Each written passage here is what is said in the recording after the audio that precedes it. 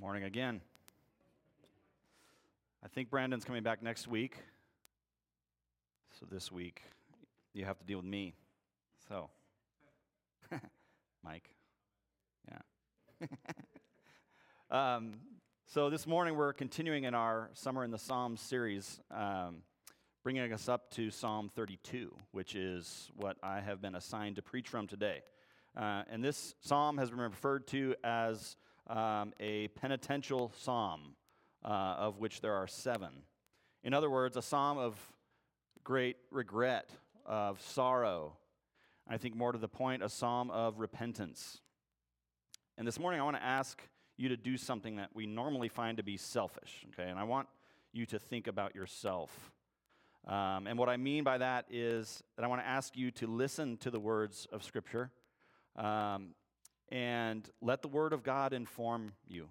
Let it guide you and even change your thinking about sin and repentance wherever your thinking may be skewed, or where you may have determined that repentance is unimportant or unnecessary or of no value now that you have been saved.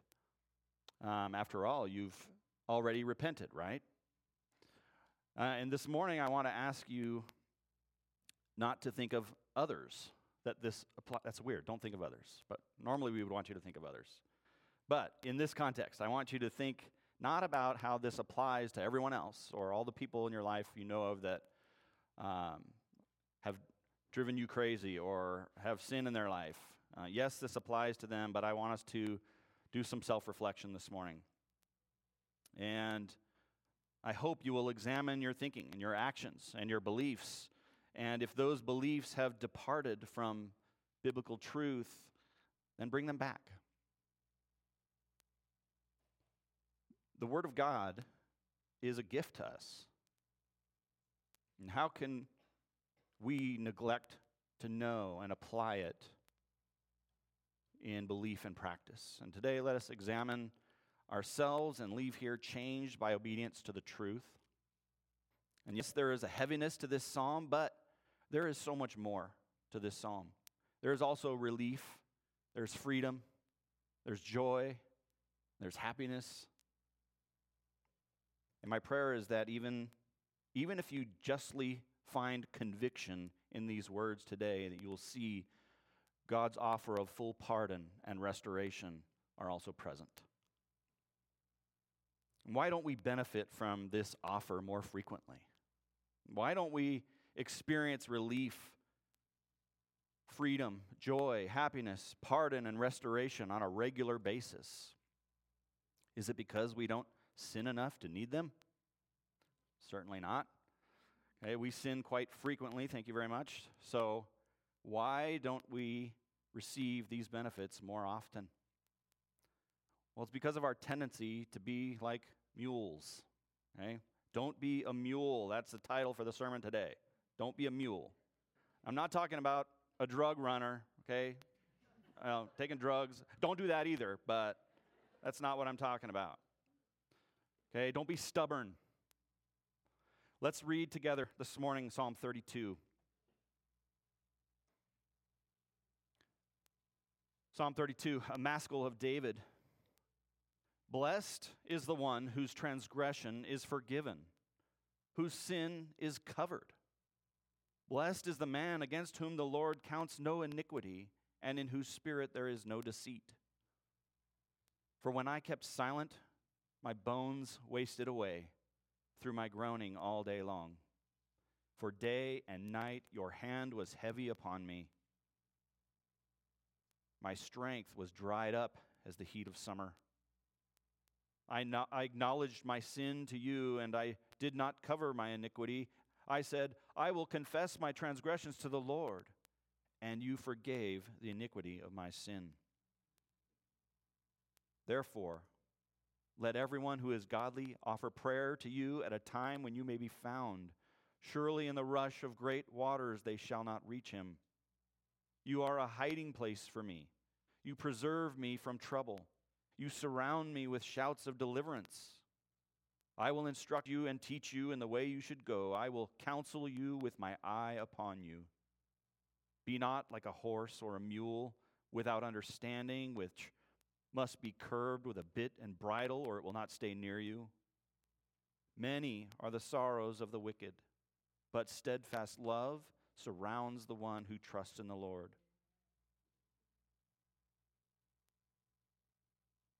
Verse 11, be glad in the Lord, and rejoice, O righteous, and shout for joy, all you upright in heart. Let's pray again.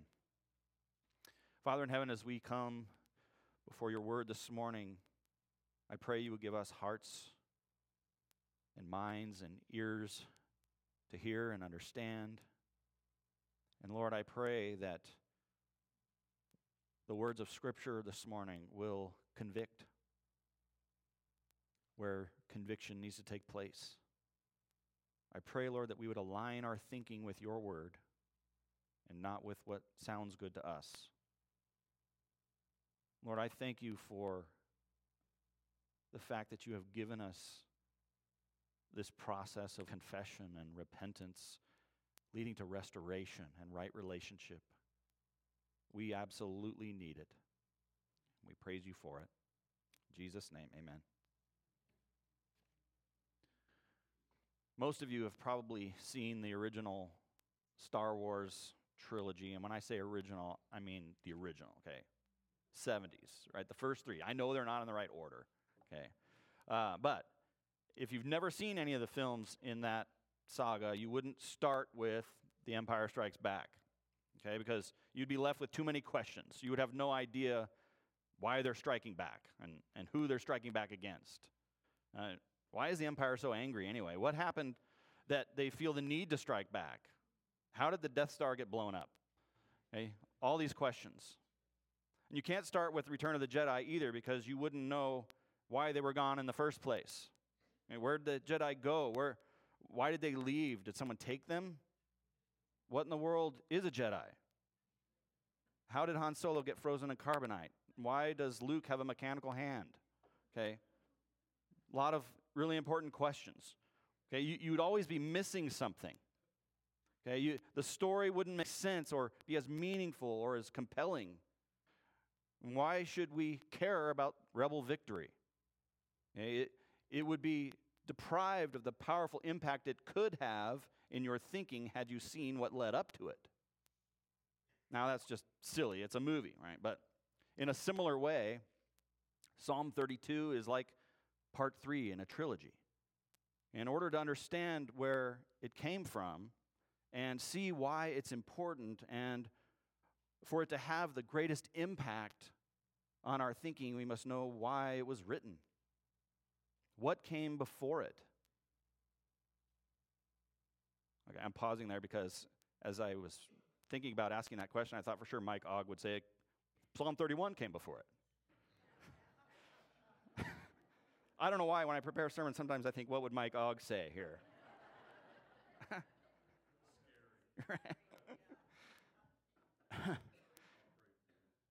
That's not the answer I'm looking for. Psalm 31 is not the answer I'm looking for. What came before it? This psalm is powerful because it comes out of the saga of David's sin with Bathsheba. Okay, part 1 is recorded in 2 Samuel 11. If you want to turn there with me, I'm going to camp out there for a bit. 2 Samuel 11, where we see a time when King David should have been off at the war front with his troops, but instead he was being idle around the palace. And the story begins this way in 2 Samuel 11, verse 2. It says, it happened late one afternoon when David arose from his couch and was walking on the roof of the king's house that he saw from the roof a woman bathing, and the woman was very beautiful. Now David couldn't just leave it there. The next verse, 2 Samuel 11:3 says, and David sent and inquired about the woman. And one said, is not this Bathsheba, the daughter of Eliam, the wife of Uriah the Hittite? Okay, in other words, she's another man's wife. A man who's one of David's trusted soldiers who's off fighting a war. In his lust, he sends for her and commits adultery with her. She becomes pregnant and sends word back to him, letting him know. Now, instead of confessing his sin, he tries to cover it up. The first attempt was to bring Uriah, her husband, home and get him to spend the night with his wife so people would think the baby was his. Well, that didn't work because the scripture says Uriah slept at the door of the king's house with all the servants of the Lord and did not go down to his house. You see, he was an honorable man, loyal to the troops who didn't have that luxury, so he denied himself that. And David's second attempt was to get Uriah drunk so he would go home. But he didn't do it then either. We can see the progression here of unconfessed sin and the desire to cover it up, producing more sin. None of David's plans are working. So the logical next step is murder, right? If Uriah is dead, David can marry Bathsheba and nobody will have a problem with people knowing the child is his. In 2 Samuel 11, verses 14 and 15, if you want to look down there. In the morning, David wrote a letter to Joab and sent it by the hand of Uriah. In the letter, he wrote, "Set Uriah in the forefront of the hardest fighting, and then draw back from him that he may be struck down and die." Uriah delivers his own death warrant to Joab and doesn't even know it. And this time, David's plan is successful. Uriah is killed in battle, murdered really, by David. From lust to adultery to plotting cover-up to lying to murder, David is deep into the snare of sin and unrepentance. In verse 27, 2 Samuel 11 says, "And when the mourning was over," mourning meaning sorrow over death, "and when the mourning was over, David sent and brought her to his house, and she became his wife and bore him a son. But the thing that David had done displeased the Lord." This is complete and utter evil. And it seems that David has gotten away with it. It seems that he's not bothered by it either. But is that true? We have nothing here to suggest otherwise until we get to the next chapter. Look over at 2 Samuel chapter 12. David is caught here. We're going to read verses 1 through 7 in 2 Samuel chapter 12. I should probably turn there if I'm going to read it. 2 Samuel 12, verses 1 through 7. "And the Lord sent Nathan to David. He came to him and said to him, 'There were two men in a certain city, the one rich and the other poor. The rich man had very many flocks and herds, but the poor man had nothing but one little ewe lamb, which he had bought. And he brought it up, and it grew up with him and with his children. It used to eat of his morsel and drink from his cup and lie in his arms, and it was like a daughter to him. Now there came a traveler to the rich man, and he was unwilling to take one of his own flock or herd to prepare for the guest who had come to him, but he took the poor man's lamb and prepared it for the man who had come to him. Then David's anger was greatly kindled against the man, and he said to Nathan, 'As the Lord lives, the man who has done this deserves to die, and he shall restore the lamb fourfold because he did this thing and because he had no pity.' Nathan said to David, 'You are the man.'" You are the man.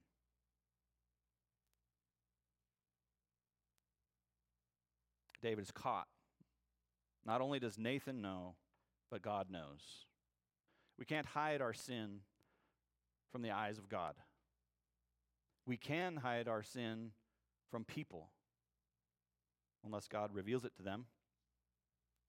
Then the Lord asks a question without requiring an answer because it's obvious. "Why have you despised the word of the Lord to do what is evil in his sight?" Murder and adultery are an evil, a despising of the word of the Lord. And the next 5 verses go on to pronounce judgment on David for his sin, and it's heavy. Only God spares David's life. But this sin set in motion, even though God forgave the sin, it set in motion many consequences. Okay, the Lord lays out that he's going to raise up evil against David from within his own house. The sword will never depart from his house, he says.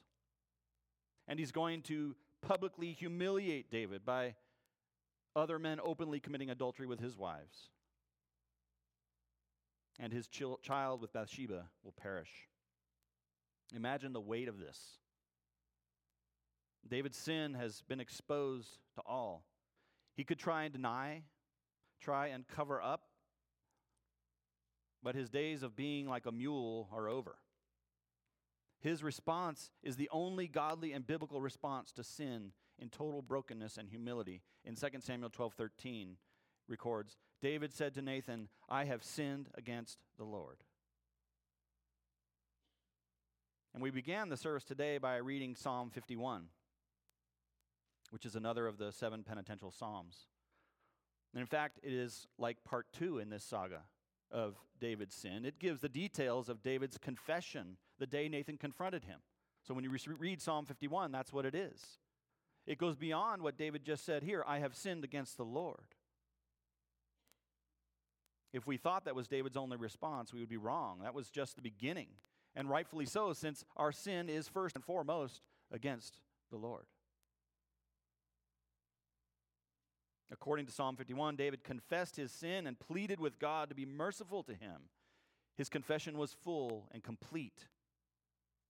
Going back to Psalm 51, verses 2 and 4 says, "Wash me thoroughly from my iniquity." Remember, he's talking about his sin with Bathsheba and all that surrounded it. "Wash me thoroughly from my iniquity and cleanse me from my sin. For I know my transgressions, and my sin is ever before me. Again, against you only have I sinned and done what is evil in your sight, so that you may be justified in your words and blameless in your judgment." David goes on asking things like, "Purge me, wash me, blot out my iniquity, give me a clean heart and a right spirit." And then he expresses his desire for others to know of God's redemption and praiseworthiness. "Then I will teach transgressors your ways, and sinners will return to you. Deliver me from blood guiltiness, O God of my salvation, and my tongue will sing aloud of your righteousness. O Lord, open my lips, and my mouth will declare your praise." Psalm 51, 13 through 15. David has confessed his sin against God and acknowledged God is the only one who can be merciful towards him. He has pleaded with God for forgiveness, but where is it? Right, where's the forgiveness? This seems to be left without resolution if you read Psalm 51. But I want you to know there is resolution. You see, we needed all of this. We needed to know all of this background so that part 3, Psalm 32, would rise in our hearts and minds as God's full circle plan of redemption. We needed to know about this tragic sin and who the sin was ultimately against. We needed to hear what repentance looks like, so we can see God's forgiveness and restoration on full display. And let's face it, you and I still sin against God, and we sin against each other. We still have need of repentance and restoration in our lives. Though these are not in chronological order, David wrote Psalm 32 after 51 to finish the saga. This gem of a passage tells what was happening within David while he was hiding his sin, covering up his sin with Bathsheba. It tells about the confession of that sin and tells what it's like to be forgiven by God of such great sin. It also warns us about being like David when he was unrepentant. You see, the Lord knows we have need of this lesson. Okay, if you are caught up in holding on to and hiding sin today, I pray you will not be able to withstand the pressure that the Spirit of God is inflicting upon you to convict you of your sin.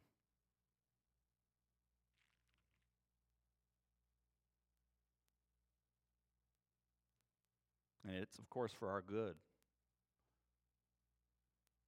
that He would put that pressure on us. We must repent. Someone, some Christian is sitting here today and you're living in unrepentant sin.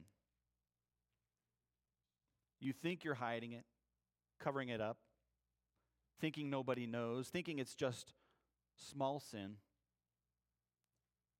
Don't deceive yourself. God knows. Can a man hide himself in secret places so that I cannot see him? Declares the Lord.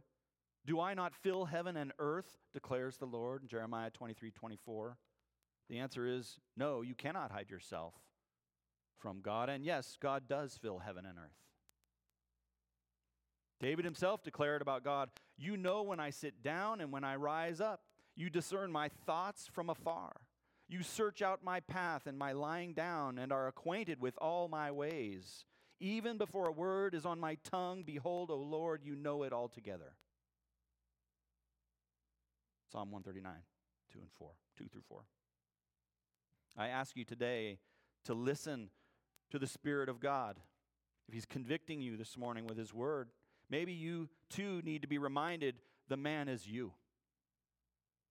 The woman is you. Don't think about other people and what they are guilty of. Examine your own heart. Even through my feeble words, I hope that the hand of God is heavy on you this morning. Why? Because He will forgive your sin. And if you don't believe me, believe the Word of God. We are not meant to go about with sin against God and others and be okay with it. We are meant to be a confessing and forgiving people as Christ has forgiven us. Look what the Word of God says as David lays out the final scene in this saga. He starts by giving away the ending, by giving away what happens when you will humble yourself and stop despising His Word. Look in our passage in Psalm 32 this morning, verses 1 and 2. A maskil of David. Blessed is the one whose transgression is forgiven, whose sin is covered. Blessed is the man against whom the Lord counts no iniquity and in whose spirit there is no deceit. And that word maskil means instruction. And here in this context, most likely being used as a musical term, but the following verses are to be taken as instruction in every sense. In fact, this should not be a surprise because when Nathan confronted David, he wrote and said he was going to do this. As we just read a minute ago in Psalm 51, 13 and 15, he said, Then I will teach transgressors your ways, and sinners will return to you. O Lord, open my lips, and my mouth will declare your praise. Here he's doing just that, teaching and declaring the praise of the Lord. He's instructing us. Now, David used 3 different terms here that we see in Scripture to describe sin. There are others, but here he uses 3, and they have some nuance to them that we should understand. Transgression. This is a word describing rebellion. And one commentator said it this way, we are traitors. We are like an American soldier who joins Al-Qaeda and fights against his country in Afghanistan. We defected to the enemy. This is a deliberate defiance of God. It is our position before God, rebel. He says not to do something, and we do it anyway because we want to. Sin, the second word. This has the idea of missing the mark. Okay, for instance, I'm aiming at the target, but I miss or I come up short. Though I intended to do right by God and others, I fell short. And God says, all have sinned. All have missed the mark. And that mark, of course, being perfect obedience to His law. Maybe an accident or an unintended offense, but still a sin. Iniquity. This should be understood as a perversion or crookedness. Also an intentional sin. This is the effect that sin has on us and our relationship with God. We are crooked and perverse people. But please don't miss what David says here. Though he has made it clear we are sinners in multiple ways, what does he say? Blessed is the one, or we could say, happy is the one whose transgression, willful rebellion, is forgiven. Blessed is the one whose sin, missing the mark, is covered. Blessed is the one against whom the Lord will count no iniquity or perverse crookedness, and in whose spirit there is no deceit. Blessed. We see three more words here that are attached to these words used for sin, and these describe God's action toward our sin. Again, I want you to examine yourself. What do you think about sin? Do you excuse it, thinking it's not that bad? Do you compare yourself to other people instead of Christ? Let's look at them and what they mean. Forgiven. That word is used here, forgiven. It's attached to our transgressions. Forgiveness means transgression is lifted or carried away. And the Lord says, as far as the east is from the west, so far does he remove our transgressions from us. In Psalm 103:12. Covered is the word used to describe how our sin is dealt with. This is a reference to the atonement for, or covering of sin by Jesus sacrificing himself on the cross. His sacrifice was sufficient to atone for or cover our sin. Why? Because he was sinlessly perfect. He came and lived perfectly for us. Jesus never missed the mark. 1 Peter 2:22, he committed no sin, neither was deceit found in his mouth. Talking about Jesus. Sin is not ignored, but covered by Jesus' death. Count is another word there. Count is used here in reference to iniquity. He does not count iniquity against this person. This does not mean there was no iniquity.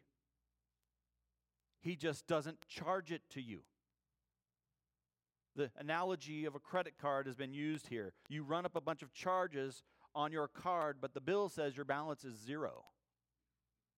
Now, you might call the bank and ask what happened because you know you made a bunch of purchases. They would say you owe nothing. Not only that, no penalties. Someone else paid it. Though you're guilty of iniquity, God does not charge it to your account. To your account. This person is said to be blessed. This blessed person has benefited from all of this graciousness and kindness of God because he is found to have no deceit in his spirit. What that means is that he was, but is no longer hiding his sin. He is no longer unrepentant. There is humility, honesty, and confession before God, and the result is he is blessed by God's forgiveness, covering, and declaration that he owes nothing. The bill has been paid by the one who stood in his place. Charles Spurgeon said, "The mourning of a penitent is not because of hell. If there were no hell, he would mourn just as much. His grief is not for what sin might cost himself, but for what it has cost the substitute."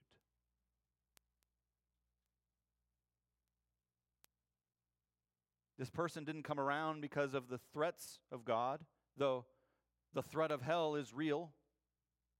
More than that, the truly repentant person has, by God's grace, come to see the terrible offense committed by him against a holy God. That's why David said, "Against you and you only have I sinned." I want to direct your attention now to David's description of his condition before he repented of his sin. This may be familiar to you.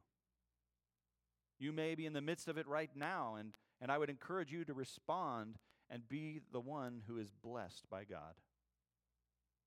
Here's what David describes of himself during the time between the sin and his confession and repentance. In Psalm 32, verses 3 and 4, "For when I kept silent, my bones wasted away through my groaning all day long.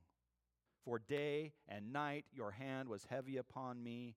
My strength was dried up as by the heat of summer." When I kept silent was the time when he was attempting to hide, to deny his sin. It is when he had not opened his mouth to confess and repent to God. He describes it as the same as his bones wasting away and a nonstop groaning. This is an inner turmoil because of guilt and shame with actual physical effects on the body. Some people may have stomach problems, develop rashes or depression, aggression. You want to distance yourself from other Christians and from the fellowship of the church. You may have an intense focus on other people's sin to distract from your own or other severe physical symptoms because of unrepentant sin. We know, don't we? Sin takes a toll on your mind and your body. It can be unrelenting. Is that describing you this morning?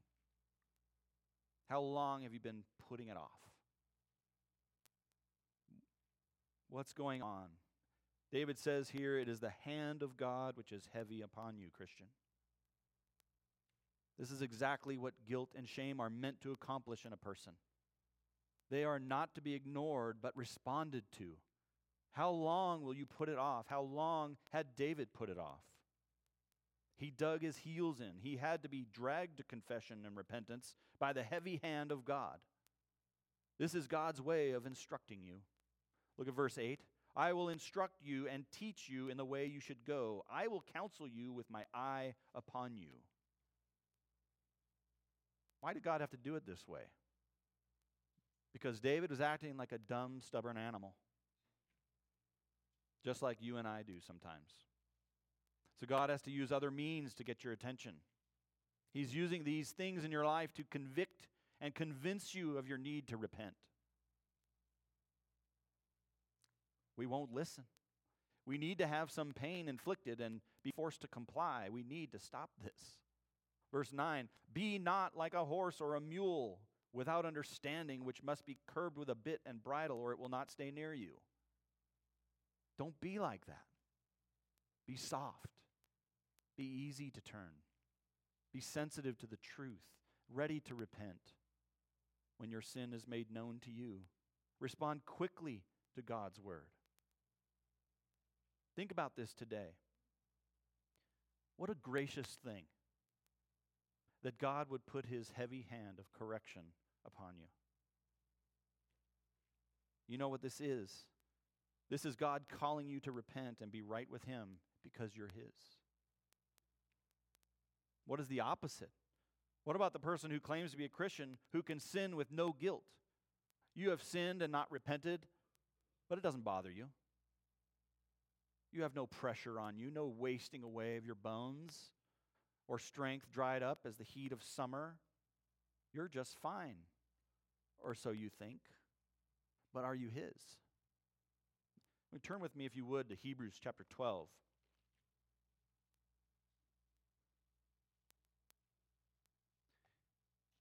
Hebrews chapter 12. I want to look at verses 5 through 8. And I want you to see how this can be a gracious thing. Hebrews 12, verses 5 through 8.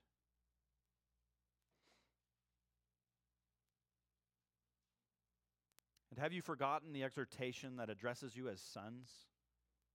My son, do not regard lightly the discipline of the Lord, nor be weary when reproved by him. For the Lord disciplines the one he loves and chastises every son whom he receives. It is for discipline that you have to endure. God is treating you as sons. For what son is there whom his father does not discipline? If you are left without discipline in which all have participated, then you are illegitimate children and not sons. Who is God disciplining? Those who are his sons and daughters. Don't regard this lightly, he says. God loves you, and his discipline is proof of that. His desire is that you would follow his leading freely, without a bit and bridle that cause pain and force the animal to move in the right direction. Don't be a mule. David didn't confess on his own, willingly. God had to press down on him and confront him through the prophet Nathan. Only when confronted did David confess and repent. Isn't that true of us most of the time? Don't we hide it as long as we can? Endure the pressure as long as we can? We are stubborn. Like Jonah, who God had to pursue with a violent storm on the seas and cause him to be swallowed by a fish, just so he would listen to him. We should stop doing that. But why should we?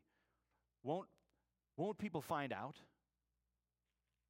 Won't I be embarrassed or have to humble myself before other people? Yes. Might I lose some status or standing in people's eyes? Maybe.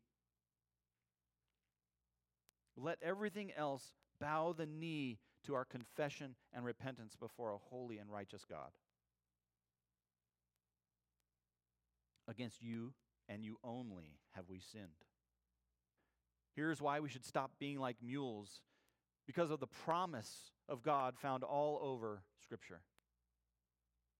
And in David's words here about how God responded to his confession and repentance, look how David describes what happened. Verse 5, I acknowledged my sin to you, and I did not cover my iniquity. I said, I will confess my transgressions to the Lord, and you forgave the iniquity of my sin. He stopped hiding and trying to cover up his sin. He told himself, he reminded himself that God is a forgiving God. He said to himself, I will confess my transgressions to the Lord. And what he knew of God's promises was proven to be true. God forgave the iniquity of his sin. God took away the crooked, perverse sin that David had committed and been living under the burden of and hiding, and it was gone forever. Never to be counted against him. Why? Because God is gracious and merciful. Christian, can you see the freedom in this? Can you hear the instruction to you through David's own experience with God, who keeps his promises? Here's how David instructs you now, verses 6 and 7. Therefore, let everyone who is godly offer prayer to you at a time when you may be found. Surely in the rush of great waters they shall not reach him. You are a hiding place for me. You preserve me from trouble. You surround me with shouts of deliverance. Everyone who's godly is describing Christians, not perfect people, but again, those who belong to God. Therefore, the word therefore here means in light of God's promise of forgiveness for sinners, you should offer prayer to him at a time where he may be found. What kind of prayer? A prayer of confession and repentance. And the rush of great waters, representing the burdens and calamities and pressures of sin, shall not reach you. That doesn't mean you won't experience any hardship or even consequences because of sin, but it will never have you. It will never capture you away from the Lord if you are his, because you see, he is a hiding place for you. He preserves you from being overtaken by trouble, and he surrounds you with shouts of deliverance. You want to hide? Hide in him. Run to him, for he offers you freedom from the burdens of ongoing sin in your life. He offers you right relationship with him and with others if you will confess your sin and repent and receive his forgiveness. This is about restoration For if we confess our sins, he is faithful and just to forgive us our sins and cleanse us from all unrighteousness. 1 John 1:9. And we can go back to Psalm 51:10 and see this. Create in me a clean heart, O God, and renew a right spirit within me. Why are we looking at all these verses? Because the Word of God is to be our delight. It is our guide. It's the lamp to our feet. It's the light to our path. Why wouldn't we? Christian, how often do you open the Word of God and use it to change your wrong thinking or behavior? To take God's instruction and freely follow Him without a bit in your mouth? How often do you let others use the Word of God in your life to straighten your path? Will you trust God with the outcome of repentance today?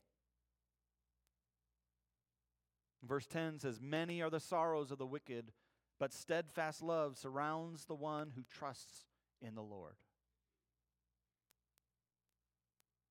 Christian, you have trusted in the Lord for salvation and benefited from His steadfast love as it surrounds you. Yes, you still sin, but have you forgotten today that your sins, including the future sins you will commit, have already been paid for by the Savior?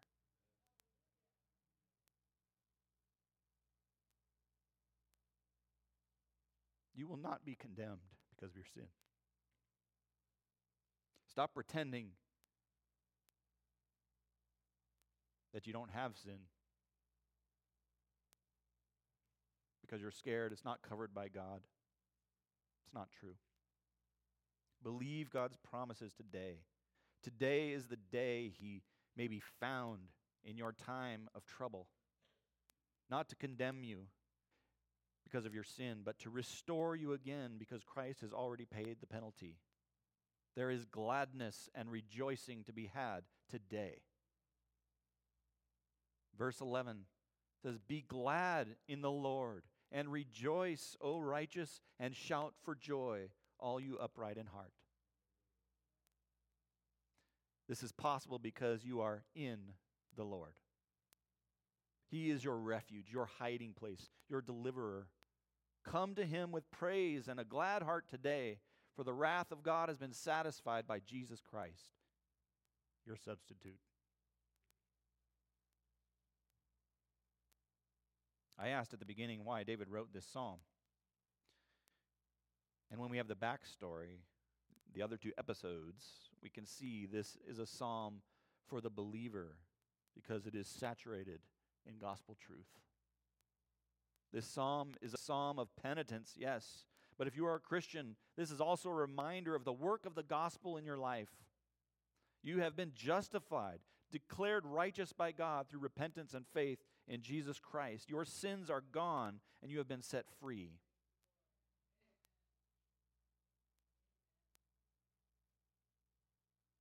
Blessed are you. Your iniquity is not counted against you. If you have the weight of the hand of God on you today, don't be a mule. Come to Him willingly and confess. If you have sinned against a brother or sister in Christ, go to them and confess. Seek forgiveness and restoration, just like God has forgiven you and restored you. You're not permitted to hold on to unrepentant sin. It must be dealt with within the church. We may not always do it right, but we must do it. God will give peace where it was not. We must trust that God has said what He has said, and we must remember that this is God's pattern once for salvation, and as long as we are here on earth for the sanctification of the church. This pattern of confession, repentance, restoration. Now, it would be wrong to not point out that this is also a psalm for the unbeliever because it is saturated in gospel truth. If you are not a Christian today, if you have never repented of your sin and trusted Jesus Christ as your Savior, and you find that today you are pressed down heavy under the weight of your sin, respond today. Friend, that is the hand of God the Spirit of God calling you, drawing you to Himself by exposing your sinfulness. It is a gracious thing. You cannot be made right with God by living right or by being good, because the Bible says you're not even able to do those things in the first place. Only God is good. Jesus, being God Himself, was good for you and offers to give you His righteousness as a free gift if you'll set aside your self-righteousness through repentance of sin and faith in His life, death, and resurrection to pay for your sin. What are you waiting for?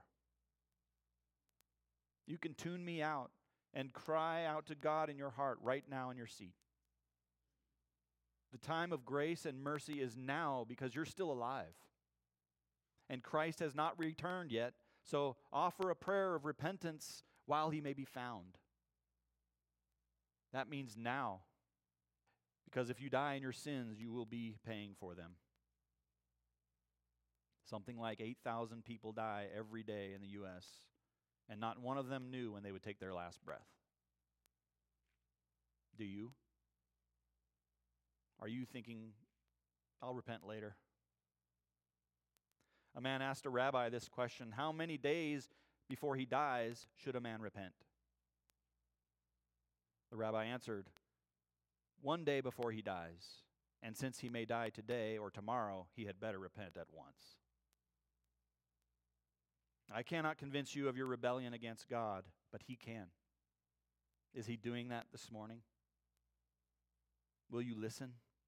The kindest thing anyone ever did for you was done by Jesus Christ, who died on the cross for your sins. Is He calling you today?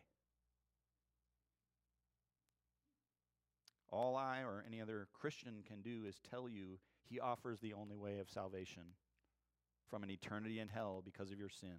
Jesus said, I am the way, the truth, and the life, and no one comes to the Father except through me.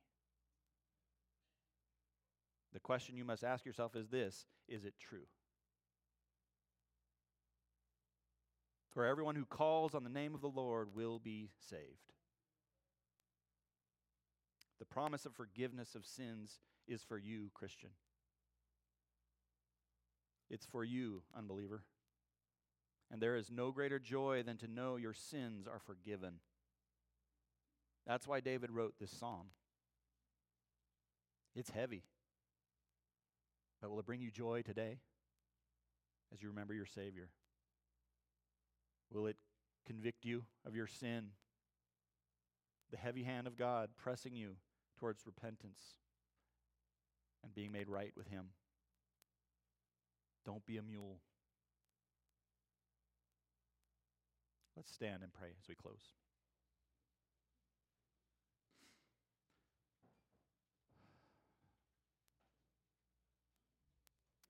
Father in heaven, thank you, Lord, for these words of Scripture about sin and its effect on our lives. But even more so, how it offends a holy God. I pray, Father, we would come to a place this morning, whoever is in here who is living in unrepentant sin and they know it, God, that you would be impressing upon them the gravity of that sin. But also, Lord, as we've heard from your word this morning, you offer forgiveness, covering.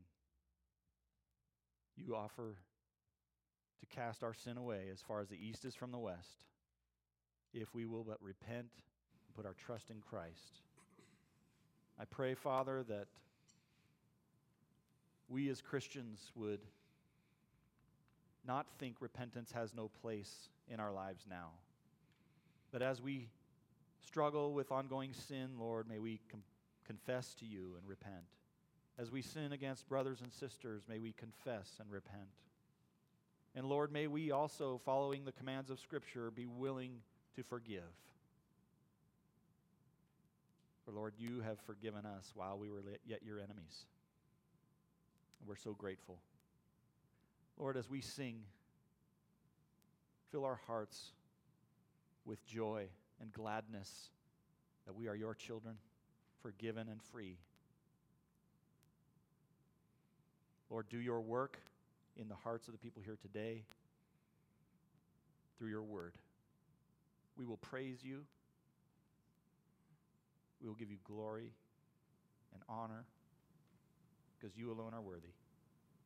Thank you for your grace and your mercy in sending your Son to be our substitute. It's in his name we pray. Amen.